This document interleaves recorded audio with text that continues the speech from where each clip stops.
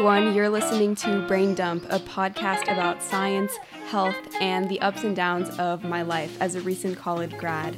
I am Leia, your host, and thank you so much for tuning in today. If you want to follow the adventures of my young adulthood in 2020 and beyond, and also optimize your knowledge of science and health along the way, make sure to subscribe to this podcast, leave a rating if you can, and also follow us on our social media at braindump.podcast to get updates on new episodes and so I can connect with you guys. Today we're going to talk about neuroscience, one of my favorite topics, as it was what I really studied in college. Specifically, we're going to be talking about the special superpower that the brain has. And it's something that really deepened my love for neuroscience when I learned about it. And it's something that I really delved into not only in my schooling, but also with my work experience. I'm going to be talking a little bit about that today, so definitely stay tuned. As a preview, it's what allows children to live normal lives with hemispherectomies. For those who don't know what that is, it's a surgery in which half of your brain gets taken out. It's also what allows a man without arms to have become one of the world's best archers. It also is what simply allows you to learn and remember information throughout your lifetime. For a long time, scientists believed that the brain changed very little, if at all, after childhood. There was this belief that after your first few years of life, your brain was more or less fixed, and that any changes that were made were pretty superficial. In a similar vein, brains are often compared to computers or like a power grid, where there's all these connections that allow software, or I guess in this case, your behaviors to happen. But the comparison to a computer again implies this idea that things are fixed and not very changeable. Unlike computers though, scientists have realized that brains are very flexible. In a way, you could say that brains come to the table half-baked. You're obviously born with a brain, and there are some connections there already formed, but as you grow up, your brain is absorbing the world around you and is changing accordingly. This idea is formally known as neuroplasticity. It's also called brain plasticity, so we'll be using those terms interchangeably during the episode. But neuroplasticity is what I want to talk about today. It's the idea that the brain can change throughout your life based on a variety of environmental, behavioral, and neural changes. Now, to get into the technicalities a little bit, neuroplasticity is your brain's ability to reorganize or remap itself by either carving out new neural pathways or, on the flip side, getting rid of pathways that it wasn't using anymore. So on one hand, you can form new connections, and that's done in a variety of ways. You can have neurogenesis happen, which is when new brain cells or when new neurons are forming. You can get new synapses. Synapses are the part of the neuron, the part of the brain cell that connects to other brain cells. And by having new synapses, the brain cell can reach out to other brain cells surrounding it and create new connections from there. Or you can have strengthened synapses, so connections that already exist, but through experience and through repetitive use of those connections, you can strengthen them and solidify them. On the other hand, neuroplasticity can happen through the deletion of connections. One of the many forms of this is called pruning. And actually, this happens a ton in humans. In fact, for those who don't know, around age 2 is when you have the most neurons, the most brain cells out of any point in your life, which is kind of crazy to think about because you're so young, so you wouldn't think that you have so many connections at that point. But what the brain actually does is that it sort of overcompensates at the beginning of life, and it forms all of these connections because you're absorbing and learning so much at the beginning of your life. So after the age of around 2 years old, you do experience a lot of this pruning. And as the name implies, that's basically cutting out a lot of these connections that won't necessarily be needed later in life. The fact that connections in our brain are deleted all the time kind of ties into this idea that a lot of neuroscientists bring up when referring to brain plasticity. It's commonly known as the use it or lose it principle. Essentially, if you never use a connection, you're simply going to lose that connection. It's going to be deleted. There can also be weakened connections there. They're not always deleted. So just as synapses, connections can be strengthened, they can be weakened. But like I mentioned earlier, they can also be complete deletions of cells, and that's called apoptosis. That's a form of cell death. So when does the brain actually utilize this superpower of neuroplasticity? Plasticity often results from different areas competing for space throughout the brain. So when you look at a science textbook, you'll often see that the brain is labeled by different regions, and these regions are supposed to represent different functions of the brain. And to a certain extent, that is correct for the average human, but based on that person's history, their characteristics, their background, some regions will be more significant, more important, bigger than others. This is the idea of cortical takeovers. But for the sake of this episode, we'll just call it brain competition. An example of this is when we look at people who were born blind. The part of the brain that should be attributed to vision, called the visual cortex, it's often being used by other areas of the brain that have kind of taken over that area. Actually, this concept ties into a really cool theory I learned about this year that hasn't necessarily been proven per se, but it was proposed by one of my neuroscience professors at Stanford. And he believes that we dream as humans in order to keep the visual cortex active. Because if you look at humans in a brain scan when they're sleeping and dreaming, even though their eyes aren't open, that part of the brain that corresponds to vision is very much active while we sleep. And he believes that dreaming is almost a way for the brain to prevent other areas from taking over the visual cortex while we sleep. I thought that was a really cool idea, and it makes total sense when you think about it, but until this year, it hadn't really been proposed. We'll see if that theory gets traction in the science world, I guess, over the next couple of years, but you heard it here first, guys. It's a very plausible theory for why we dream. So now that we know how brain plasticity or neuroplasticity manifests itself in the brain, let's talk about when it actually happens. So to put things simply, the brain changes based on its inputs or the information that it's getting. And that information is almost always dictated by 1, the characteristics of your world, and 2, what is most important to you or what is relevant to you. Now, these changes, like I mentioned before, can look like many different things, but some can even be seen with the naked eye if you just look at someone's brain. A really cool example of this, and I am a little biased because I'm a violinist, but we do see really cool changes in the brain with musicians. Specifically, there is this one part of the brain that's kind of in the middle of the brain. If you're looking at it from the top down, there is this one little fold in the brain that, if you're looking at a musician's brain, will be shaped like an omega sign. It's only seen in musicians or people that have spent years and years improving their fine motor activity, so movement involving their fingers, hands, and wrists. And what's even cooler is that if you compare the brains of pianists and violinists, pianists will have omega signs in both sides of their brain, whereas in violinists, they will only have one omega sign on the right side of their brain.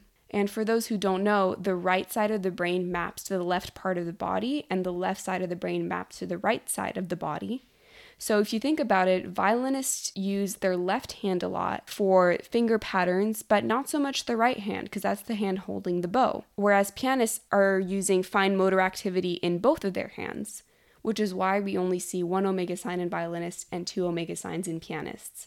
What to learn from this example is how you challenge yourself in your life matters when it comes to brain plasticity. What you're going to spend your time on is actually going to affect your brain architecture. And those changes can be as large as something like the omega sign in the brain, or as small as individualized connections being strengthened. So the more you do something, the stronger the connection's going to get. And on the other hand, the less you do something, the more likely you are to lose those connections. Another thing that neuroscientists have found is that whatever you're doing consistently needs to actually be relevant to you in order for neuroplasticity to occur. Meaning that, say you're practicing piano every day, but the entire time you're dreading it, you know that this is not going to serve you in any shape or form throughout your life, and you're convincing yourself that it has no relevance to you, you're going to see much less neuroplasticity compared to somebody who is very self-motivated, maybe is a professional pianist or wants to be a professional pianist. So that's something definitely to keep in mind when you're trying to take up a new skill or talent or hobby. The more you find that activity relevant, the more efficiently those brain changes are going to take place. Another thing to know about brain plasticity is that it lasts through your lifetime, but it does diminish a little bit towards the end of your life. We can think of the brain almost like a city. What happens at the beginning tends to last. The foundations that you see in a city are still very much present years and years down the line. All that's been added are some new buildings, maybe some parks here and there, but the basic grid of the city is going to be there, no matter what. So similarly, in the brain, there's some pathways that are going to be more established than others, and the longer you live, the more of those established brain pathways you're going to have. Another feature of this is that our older memories tend to be more stable than our younger memories. That's why if you've ever seen or met someone with Alzheimer's, they have no problem talking about a memory that happened back in their young adulthood, but they will have more trouble recalling memories that happened in the recent past. And that's a direct result of neuroplasticity diminishing over time. So definitely something to keep in mind, but again, neuroplasticity can last throughout your lifetime. In fact, there is a really cool study that I learned about recently.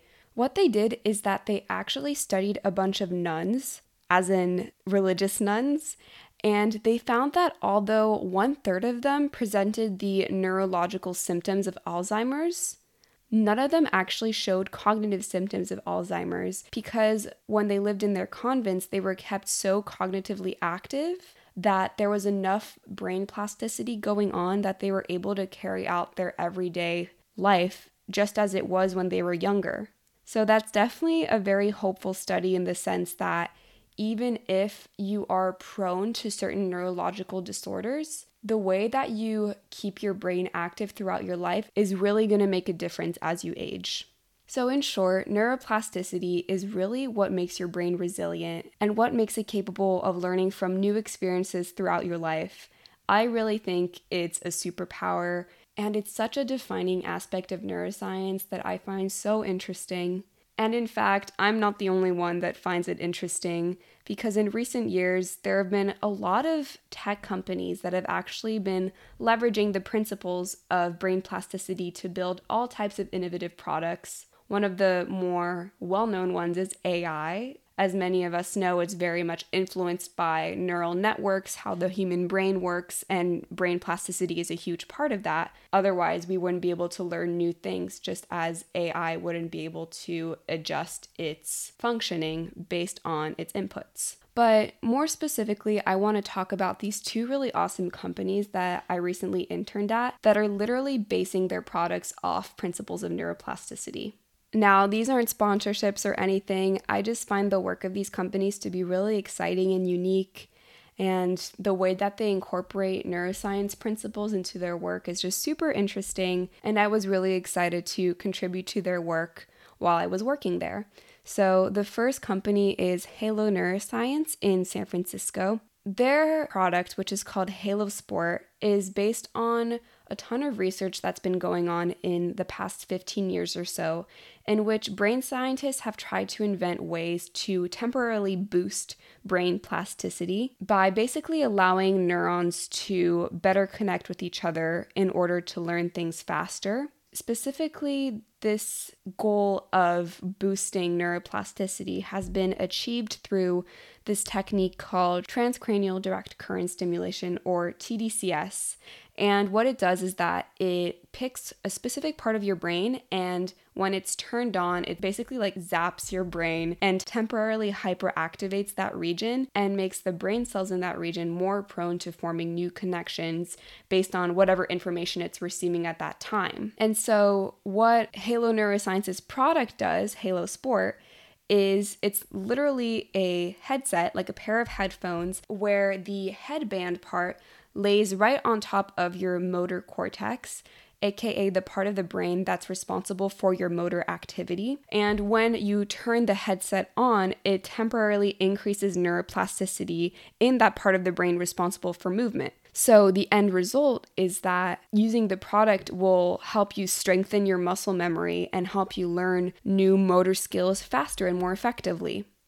So as you can guess by the name Halo Sport and also its function, it's been used with a ton of athletes in order to make their training more effective.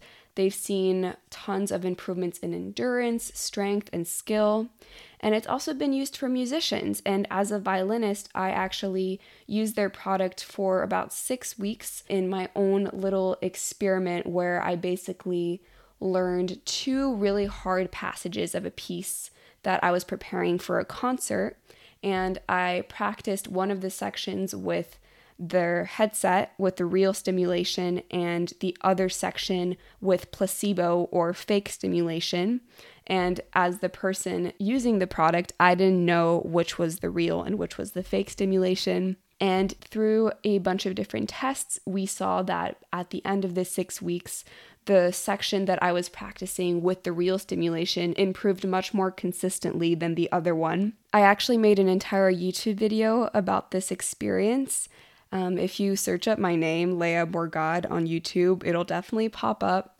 Feel free to check it out if you want.